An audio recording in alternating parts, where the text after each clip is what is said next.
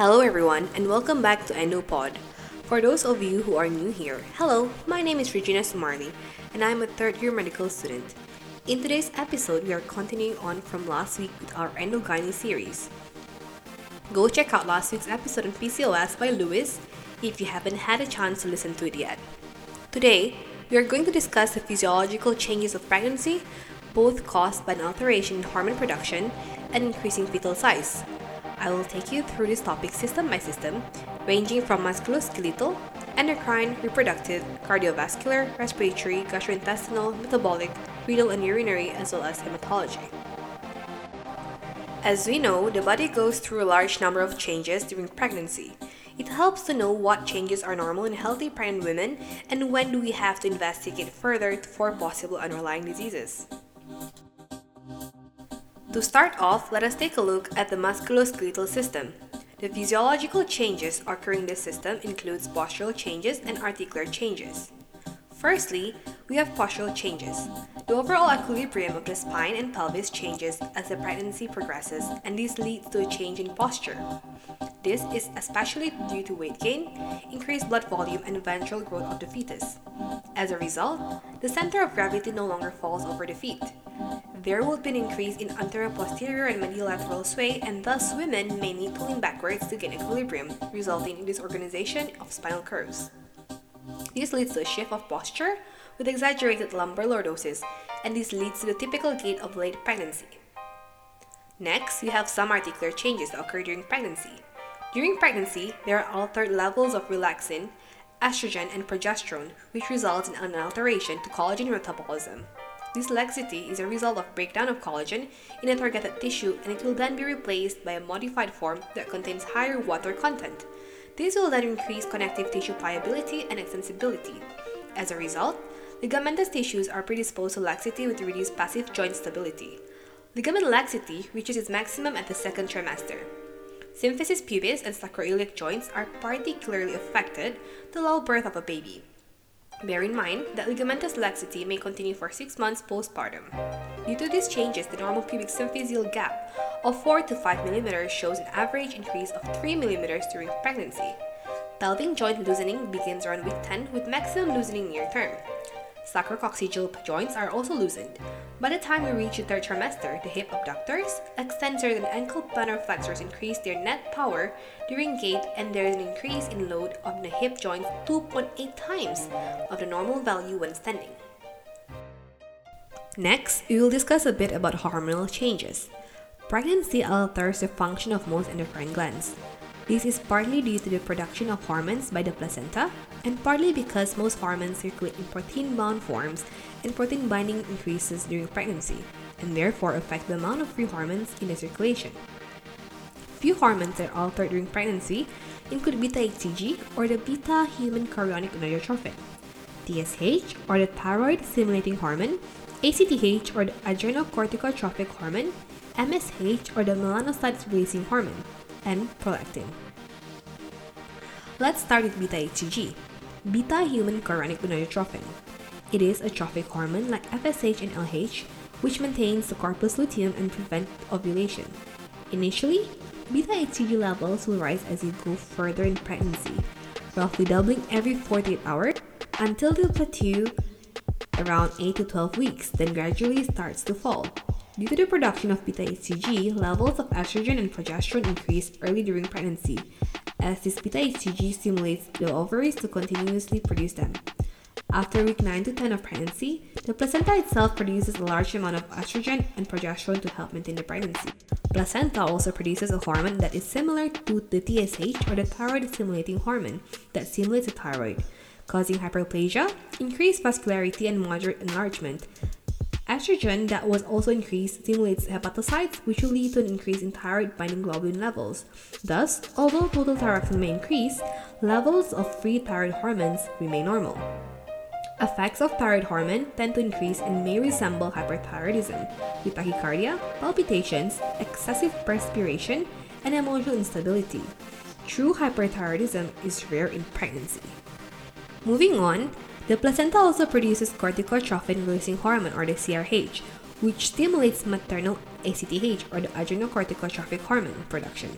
Increased ACTH levels increase the production of adrenal hormones, especially aldosterone and cortisol, and thus contribute to edema due to retention of sodium and consequently water. The placenta also produces melanocyte-stimulating hormone or the MSH, which increases skin pigmentation in late pregnancy. The pituitary gland enlarges by about 135% during pregnancy. The maternal plasma prolactin level increases by tenfold. This increase in prolactin is related to an increase in thyrotrophin-releasing hormone production, stimulated by estrogen. The primary function of increased prolactin is to ensure lactation. The level returns to normal postpartum even in those who breastfeed.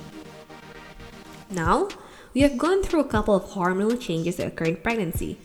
It is important to bear in mind that the increased production of corticosteroids and increased placental production of progesterone lead to insulin resistance and an increased need for insulin, as does the stress of pregnancy and possibly the increased level of human placental lactogen. Insulinase produced by a placenta may also increase insulin requirements, so that women with gestational diabetes develop a more overt form of diabetes. Moving on, we will discuss a bit about the changes going on in the reproductive system. During pregnancy, the internal and genital tract or the reproductive systems undergo anatomical and physiological changes to accommodate the changes and development of the fetus. As pregnancy progresses, the uterus leaves the pelvic cavity and ascends to the abdominal cavity. The abdominal content is displaced in response to the increased size of the uterus, which is 5 times more than normal. This increase in size of the uterus is also associated with increased uterine blood supply and increased uterine muscle activity. Uterus continues to increase in size until week 38, and after that, the fundus level starts to descend, preparing for delivery. Cervix also experiences some changes. The mucous glands of the cervix enlarge during a pregnancy and secretes a mucus plug called operculum, which act as a seal for the uterus and protect it from ascending infection and act as a barrier between the vagina and the cervix. Lastly, during pregnancy, there is an increase in blood supply to the vagina. Its color changes from pink to purple and becomes more elastic in the second trimester. We will now move on to changes in the cardiovascular system, which encompass peripheral vasodilation, increased cardiac output, stroke volume and heart rate, as well as changes in blood pressure throughout pregnancy. Firstly, we have peripheral vasodilation as well as an increase in cardiac output by 20% by week 8. There will be further increase in cardiac output by up to 40% maximum at week 20 to 28. In labor, there will also be further increase in cardiac output and then a huge increase immediately after delivery. It will then return to normal within an hour. The increase in cardiac output during pregnancy is due mainly to demands of the utero-placental circulation. Volume of the utero-placental circulation increases markedly, and circulation within the intervillous space acts partly as an arteriovenous shunt. As the placenta and fetus develops, blood flow to the uterus must increase to about 1 liter per minute, which is already 20% of normal cardiac output at term. The increased needs of skin to regulate temperature as well as kidneys to excrete waste account for some of the increased cardiac output. To increase cardiac output, heart rate increases from the normal 70 to as high as 90 beats per minute, and stroke volume also increases. During the second trimester, blood pressure tends to drop and pulse pressure widens, even though there is an increase in cardiac output and renin and angiotensin. This is because utero-placental circulation expands and systemic vascular resistance decreases. This decrease in resistance is due to the reduction in blood viscosity and sensitivity to angiotensin. During the third trimester, blood pressure may return to normal. Venous return in the inferior vena cava can be compromised in late pregnancy if a woman lies flat on her back due to pressure from the uterus, resulting in reduced stroke volume and cardiac output. This is an important thing, and we should not lie a pregnant woman completely flat, as reduced cardiac output can compromise fetal blood supply, and you don't want that. Exercise increases cardiac output, heart rate, oxygen consumption, and respiratory volume per minute more during pregnancy than other times. I have discussed a couple of physiological changes related to the heart. It is important to bear in mind that there will be some findings on cardiac examination or ECG changes that might be different than usual but are still in the normal range. There might be a bounding or collapsing pulse, third heart sound after mid-pregnancy, and murmurs. Systolic murmurs are common, but diastolic should be considered to be potentially pathological. Moving on, let us quickly run through some metabolic changes that occur during pregnancy. During pregnancy, the basal metabolic rate increases slowly over the course of pregnancy, usually by 15 to 20%. It is thought that energy requirements do not increase significantly during the first or second trimesters. There is about 200 kilocalories increase in energy requirements per day in the third trimester. However, there tends to be a decrease in active energy expenditure during pregnancy. The recommended normal weight gain in pregnancy is 11 to 16 kg for a woman of normal BMI. Usually, only around 5 kg is the fetus, placenta, membranes, and amniotic fluid, and the rest is maternal stores of fat and protein and increase intra and extravascular volume. Weight is no longer monitored in pregnancy as it does not affect outcome and is affected by a number of factors. Now we can move on to the respiratory system. Physiological changes in the system include changes in lung function to lower CO2 levels and increase oxygen consumption. Lung function changes partly due to the increased progesterone level and partly because of the enlarging fetus that interferes with lung expansion. Progesterone signals the brain to lower CO2 levels, to lower carbon dioxide levels, tidal and minute volume and respiratory rate increase, thus increasing plasma pH. Oxygen consumption increases by about 20% to meet the increased metabolic need of the fetus, placenta, and several maternal organs. Expiratory and inspiratory reserve, residual volume and capacity as well as plasma carbon dioxide decrease. Vital capacity and plasma CO2 do not change. Thoracic circumference will also increase by around 10 centimeters. During pregnancy, there is usually considerable hyperemia and edema of the respiratory tract. Occasionally, there may be symptomatic nasopharyngeal obstruction and nasal stuffiness. Eustachian tubes are transiently blocked and tone and quality of voice usually change. Mild dyspnea during exertion is common, and deep respirations are more common as well. Next is the gastrointestinal system and the urinary system. Nausea and vomiting are common in early pregnancy. Appetite is usually increased, sometimes with specific cravings. Progesterone levels cause relaxation of the lower esophageal sphincter and thus increases reflux, making many women prone to heartburn. Pressure on the stomach from the enlarging uterus further contributes to this in later pregnancy. GI motility is usually reduced and transit time is consequently longer. Hence, this allows increased nutrient absorption. Constipation is also common during pregnancy. Next is the gallbladder. During pregnancy, there may also be an enlargement of the gallbladder and it may not fully empty. Urinary tract. As mentioned before, there is an increase in blood volume and cardiac output during pregnancy, and this applies to the renal and urinary tract as well. This also causes an increase in the renal blood flow and glomerular filtration rate, or the GFR, by 50 to 60%. This leads to increased excretion and reduced blood levels of urea, creatinine, urate, and bicarbonate.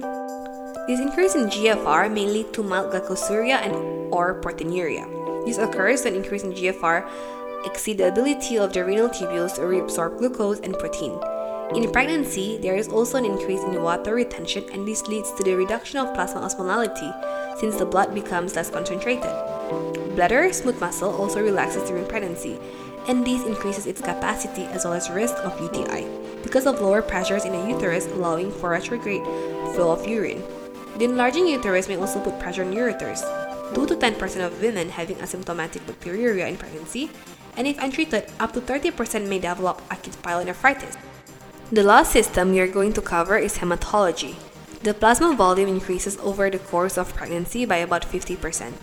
Dilutional anemia is caused by the rise in the plasma volume. The elevated erythropoietin level increased the total red cell mass by the end of the second trimester, but hemoglobin concentration never reached pre-pregnancy level, as the rise in plasma volume is much greater. Modus leukocytosis can be observed. Normal pregnancy also creates a demand for 1,000 milligrams of additional iron. While serum iron falls during pregnancy, transferrin and total iron binding capacity rises. In terms of coagulability, levels of some clotting factors such as the 7th, 8th, 9th, and 10th and fibrinogen increase whilst fibrinolytic activity decreases. These changes protect mom from hemorrhage at delivery but also make pregnancy a hypercoagulable state with increased risk of thromboembolism. Then, you also have the antithrombin activity which remain unchanged, and then the protein S activity which will decrease significantly, and there's also potentially a biologically significant increase in protein C activity. We We have talked about a number of physiological changes that occur during pregnancy.